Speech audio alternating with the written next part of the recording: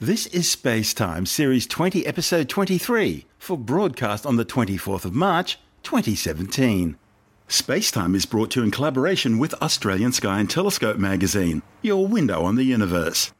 You can download Space Time as a free twice-weekly podcast just about everywhere, including iTunes, Stitcher, Pocket Casts, Bytes.com, YouTube, SoundCloud, Audio Boom, and from spacetimewithstuartgary.com.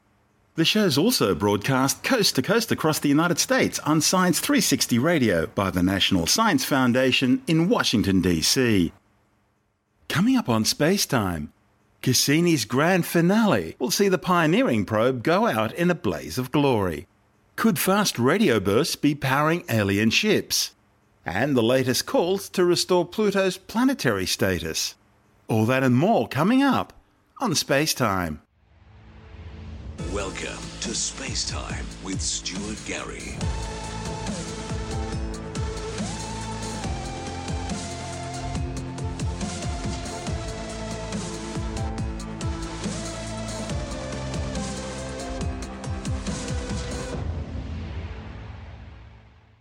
NASA's Cassini spacecraft, which has been orbiting the Saturnian system since 2004, will officially end its mission with a suicidal death plunge into the ringed world on September the 15th this year.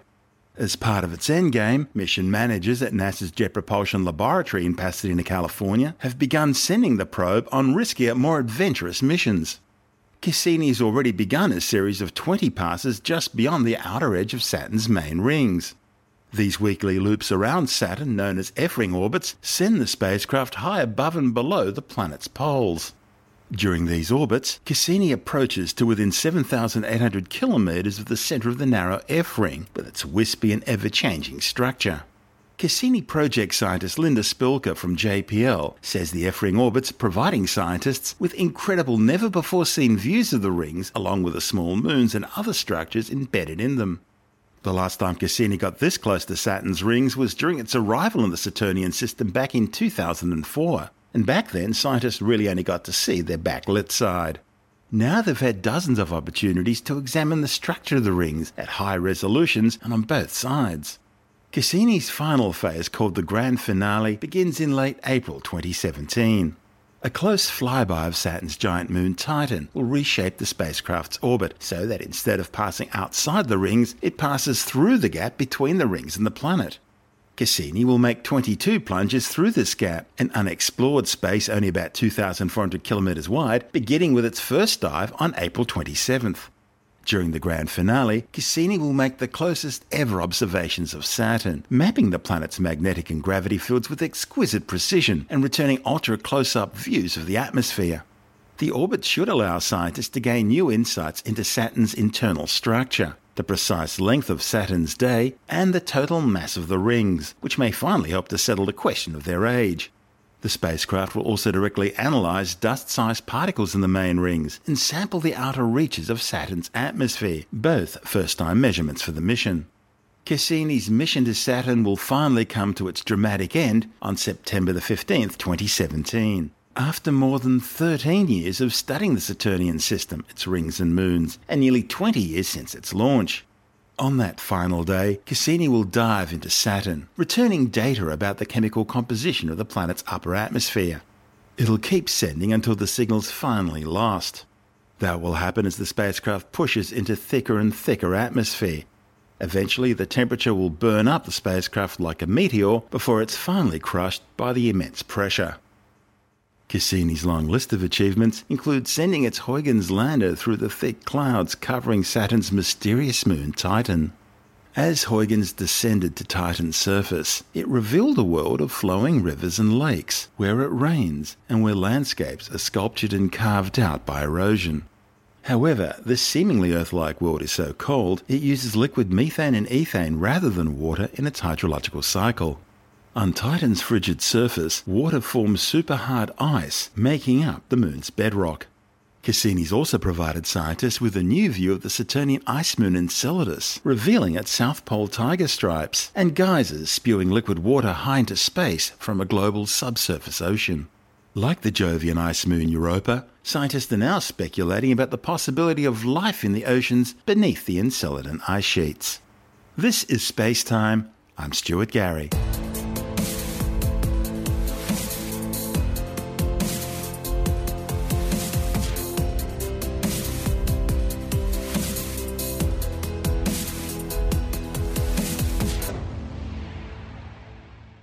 The search for extraterrestrial intelligence has looked for many different signs of alien life, ranging from radio broadcasts to laser flashes, all without success. It seems the only thing approaching evidence of alien life involves the occasional probing of hillbillies. However, now a new study reported in the Astrophysical Journal Letters and on the pre-press physics blog archive.org speculates that the mysterious phenomena known as fast radio bursts just possibly could be evidence for advanced alien technology. As the name implies, fast radio bursts are extremely powerful but very short-lived blasts of electromagnetic energy, primarily detected at radio wavelengths. Lasting only a millisecond or so, these bursts appear to originate at cosmic distances, billions of light years away. First detected in 2007, less than 24 of these unexplained events have so far been detected, almost exclusively by giant radio telescopes like the Parkes dish in Australia or the Arecibo dish in Puerto Rico.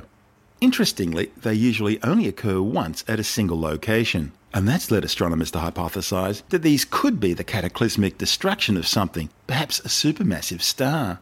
The problem is, on at least one occasion, repeated fast radio bursts were reportedly observed originating from the same location. And if that's correct, it blows the cataclysmic destruction hypothesis right out of the sky. After all, how could you have fast radio bursts coming from something that's already been destroyed? The end result is that scientists really are still in the dark about exactly what fast radio bursts are.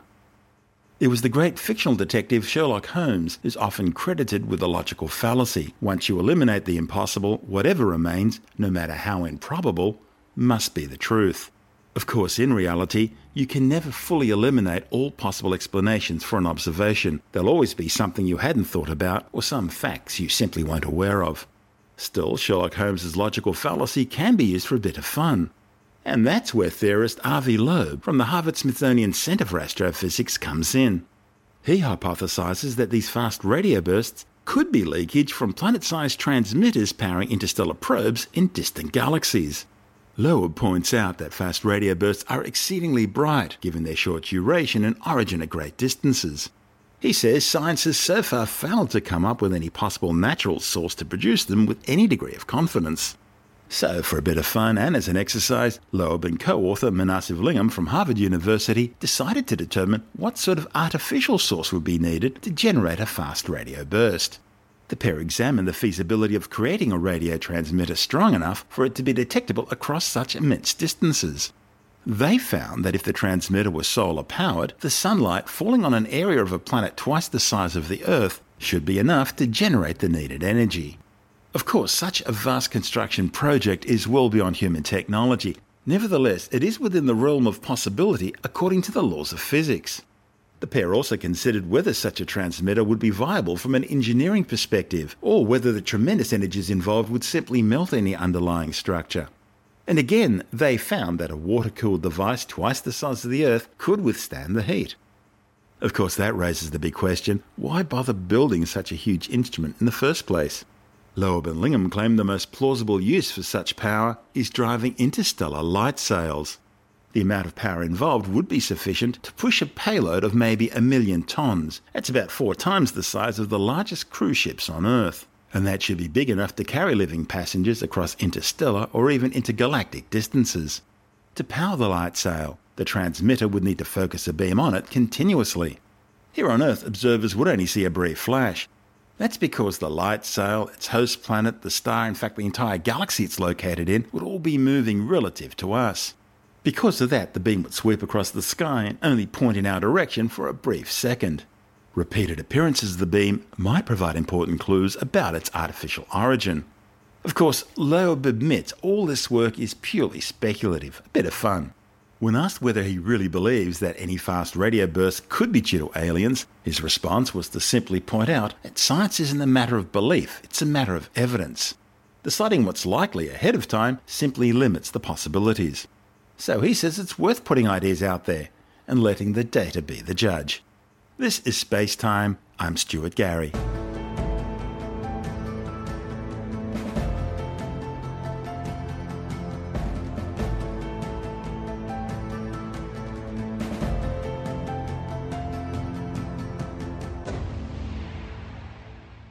Scientists are making a new case to try and restore Pluto's status as a planet. The team are doing this by proposing a new definition for a planet. The current definition was formulated after observations indicated there could be larger worlds existing beyond Pluto in the outer reaches of the Kuiper Belt. Following these revelations, in 2006, the International Astronomical Union agreed to define a planet as a body orbiting a star. It must be massive enough to be self-gravitating, in other words, it's got to be round, or relatively round, and importantly, it must have cleared out its orbit of other objects, except for any moons orbiting it. The new definition was developed because the solar system's then ninth planet, Pluto, was posing a number of problems, other than the fact there could be other Pluto-sized or even bigger worlds out there in the Kuiper Belt. Firstly, Pluto is absolutely minuscule compared to any other planet in the solar system. In fact, its diameter is just 3/4 that of Earth's moon.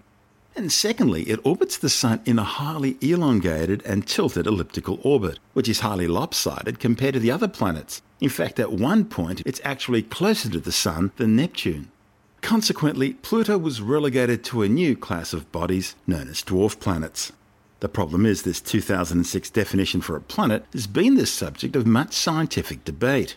You see, the definition has its own problems, and they're called Trojans. Trojans are asteroids which share a planet's orbit around the Sun, either constantly or they come in and out of the orbit occasionally. In fact, the Earth, Mars, Jupiter and Neptune all share their orbits with asteroids and Trojans at some point. But the new planetary definition being proposed by Johns Hopkins University scientist Kirby Runyon would increase the number of planets in our solar system from 8 to 110. Runyon claims, regardless of what one prestigious scientific organisation might say, Pluto is a planet.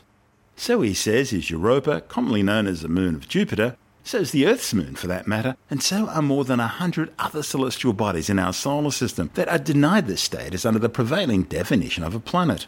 According to Runyon, Pluto has everything going on. Its surface is that associated with a planet, and there's absolutely nothing non-planetish about Pluto. Runyon led a group of 6 authors from 5 different institutions who combined to draft a proposed new definition of a planet, as well as a justification for that definition. All the authors are science team members on NASA's New Horizons mission to Pluto, which is operated by the Johns Hopkins University Applied Physics Laboratory. In the summer of 2015, New Horizons made history, becoming the first spacecraft to visit Pluto, sending back the first stunning close-up images ever made of this distant frozen world. Runyon and his co-authors argue for a definition of a planet that focuses on the intrinsic qualities of the body itself, rather than in external factors such as its orbit or other objects around it. They define a planet as a substellar mass body that's never undergone nuclear fusion, a classification which automatically has problems for brown dwarfs.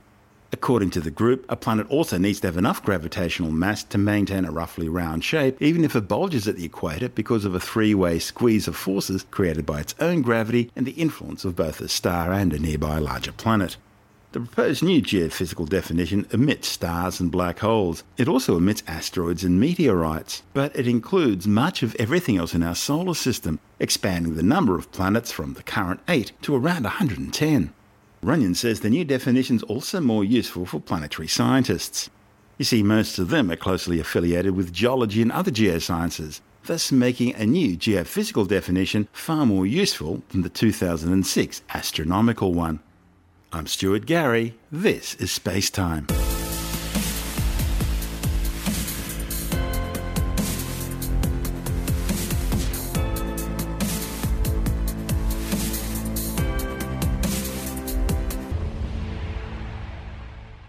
A new study claims the asteroid impact 66 million years ago, which led to the extinction of all the dinosaurs other than birds, also spawned a giant mountain range taller than what the Himalayan mountains are today.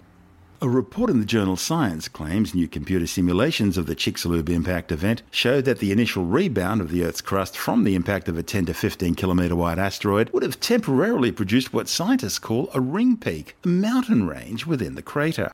Similar structures are commonly seen in craters on the Moon, as well as craters on other bodies throughout the solar system. The Chicxulub asteroid impact event created a 30-kilometre deep, 100-kilometre wide hole in the Earth's crust, which then collapsed to form the 200-kilometre wide Chicxulub impact crater. Erosion through weathering and sedimentary deposits has erased most of the crater, which covered a massive area of Mexico's Yucatan Peninsula and the adjacent waters of the Gulf of Mexico. To scientists, the impact is known as the Cretaceous Tertiary or KT boundary event.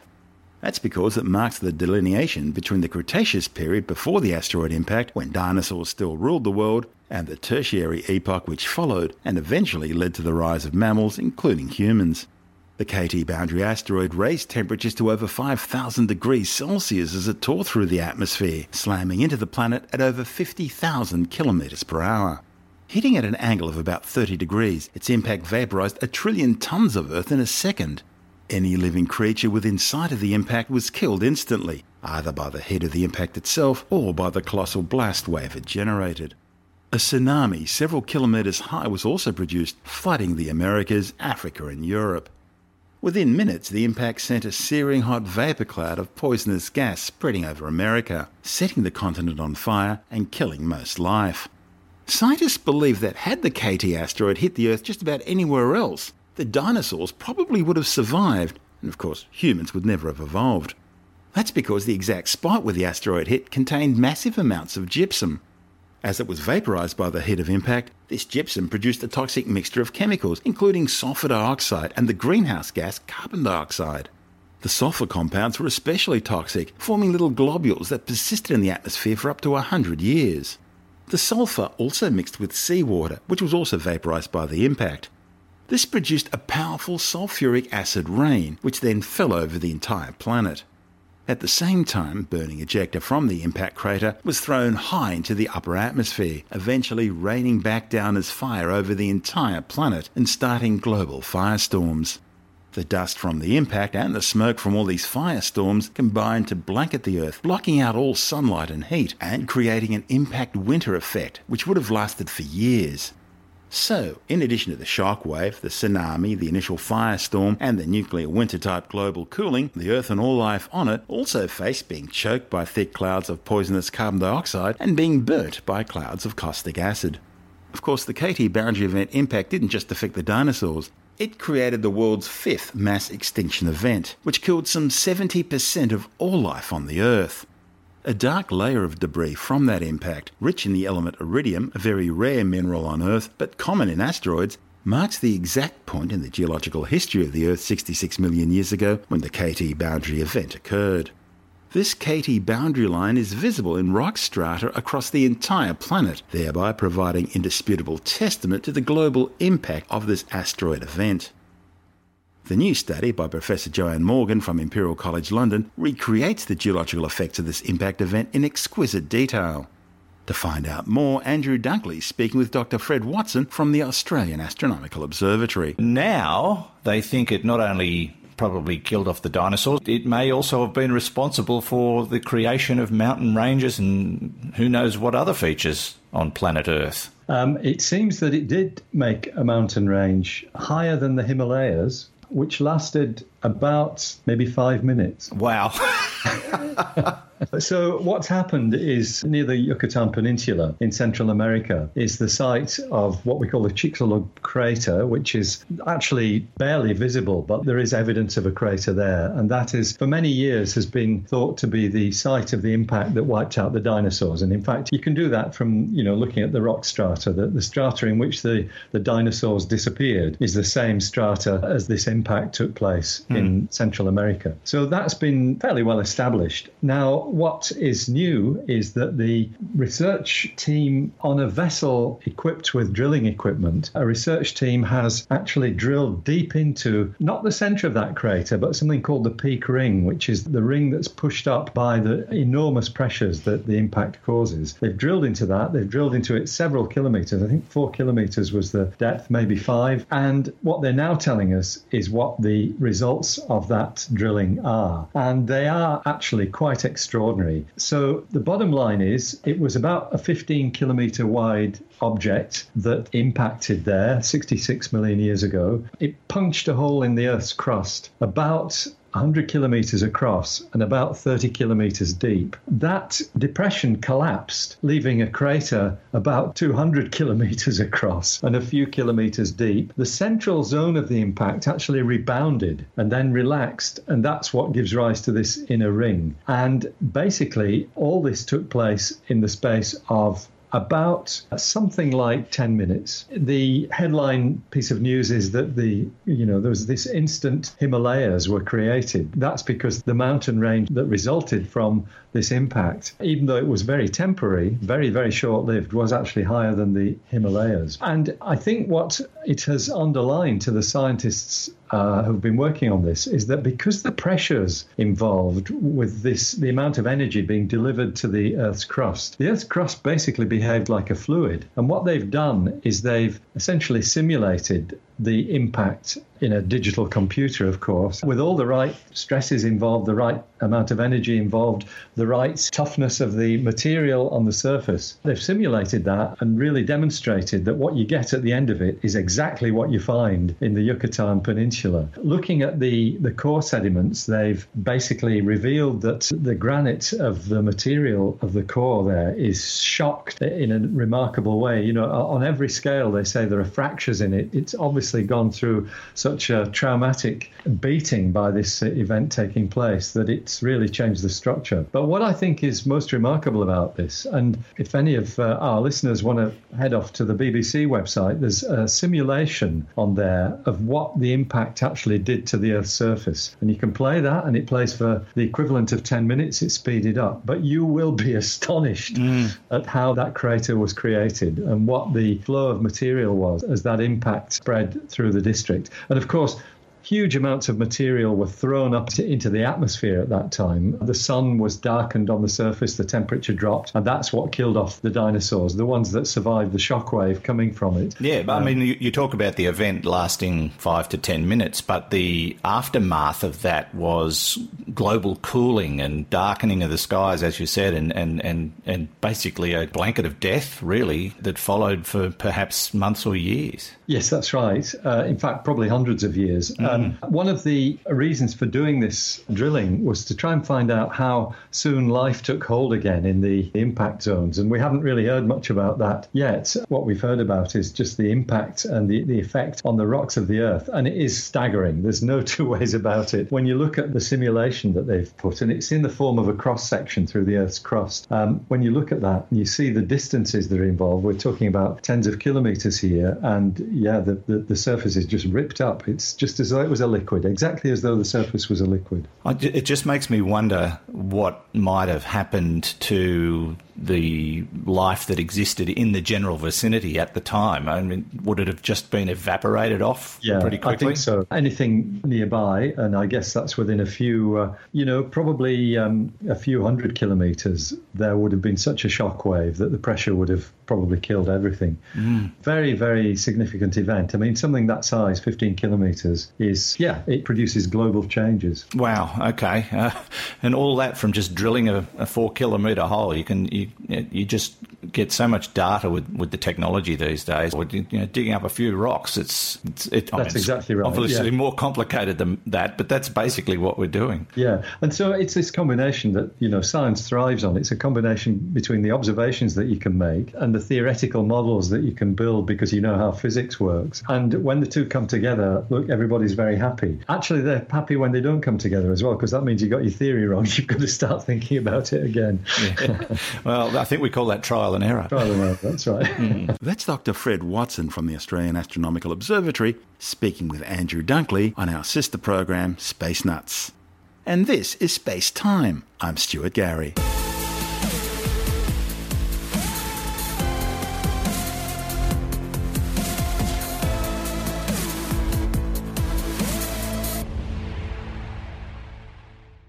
A Delta IV rocket has successfully blasted off from the Cape Canaveral Air Force Base in Florida, carrying a new military satellite into orbit. The United Launch Alliance's first Delta IV mission for 2017 took off from Space Launch Complex 37, carrying the US Air Force Space Command's wideband global SATCOM WGS-9 telecommunications satellite. The evening launch had been delayed slightly by swing arm problems with the service tower. The Delta IV launch vehicle was in its medium plus 5-4 configuration, using a single core stage equipped with an aerogel Rocketdyne RS-68A liquid-fueled cryogenic engine burning liquid hydrogen and liquid oxygen, and 4 strap-on GEM 60 solid rocket boosters. Status check. Go Delta. Go WGS-9. Green board. Flight locket. SRM TVC blowdown. 15. Rough ignition. T-minus 10, 9, 8, 7, 6, 5, 4.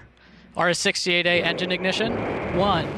And we have liftoff of the United Launch Alliance Delta IV rocket carrying the WGS-9 mission for the United States Air Force.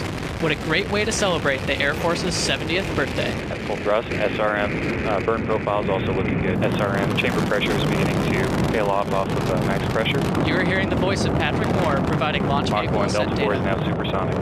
Now passing 46 seconds, max Q, maximum dynamic pressure. Vehicle traveling right down the middle of the range track, looking good. RS-68 engine operating parameters continue to look good.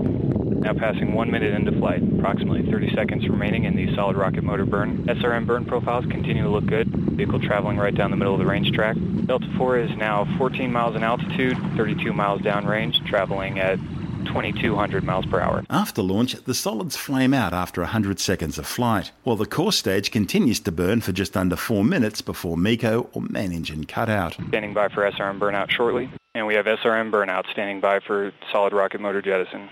We have good indication of jettison of all 4 solid rocket motors. 1 minute, 50 seconds into flight. Delta IV rocket now weighs just 1/2 of what it did at launch, burning propellant at a rate of almost 2,000 pounds per second. Upper stage ACS press valve has been opened. ACS tank is now pressurizing to flight levels. Vehicle now passing Mach 5. Delta IV is now 39 miles in altitude, 90 miles downrange distance, traveling at almost 4,000 miles per hour. RS-68 continues to perform well. Fuel injector and chamber pressures look good. Vehicle continuing to travel right down the middle of the range track. Upper stage lock system has begun the boost phase chill down sequence to begin thermal conditioning of the RL-10 engine. 1 minute to BECO. And we've begun the upper stage boost phase chill down for the LH2 system, standing by for payload fairing jettison. And we have good indication of payload fairing jettison. RS-68 continues to perform well. Fuel injector and chamber pressures look good. 3 minutes, 30 seconds into flight. The vehicle guidance system has stopped active guidance in preparation for BECO, standing by for booster throttle down shortly. And the booster has begun to throttle down in preparation for BECO. And we have BECO booster engine cutoff standing by for stage separation. We have good indication of stage separation. The Delta IV upper stage then ignited 13 seconds after first stage separation for the first of 3 burns from its RL-10B2 cryogenic engine. We have pre-start, ignition, and full thrust on the RL-10. Vehicle body rates damping out nicely from initial startup transients. This is the first of 3 planned burns for today's mission. This first burn should last approximately 15 minutes and 30 seconds. The mission's WGS-9 payload was deployed after the second engine burn just 42 minutes into the flight into a supersynchronous transfer orbit with a perigee of 435 kilometres and a 44,372 kilometre apogee.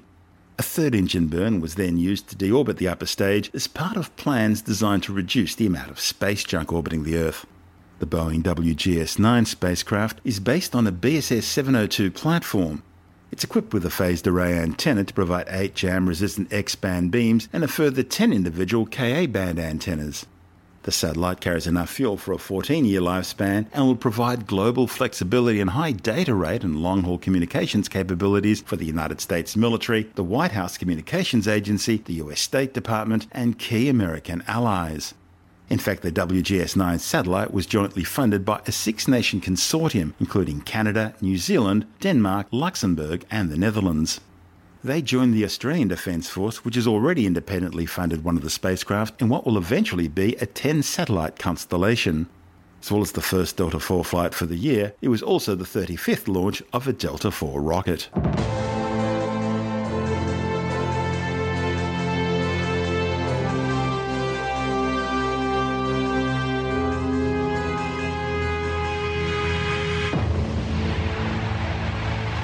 And that's the show for now.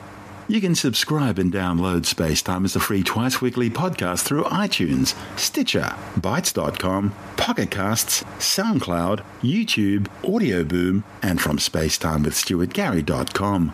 The show's also broadcast coast to coast across the United States on Science 360 Radio by the National Science Foundation in Washington, D.C. This is Spacetime with Stuart Gary. For more, you can follow us on Facebook, Twitter, and Tumblr. Just search for Spacetime with Stuart Gary. Spacetime is brought to you in collaboration with Australian Sky and Telescope magazine, your window on the universe.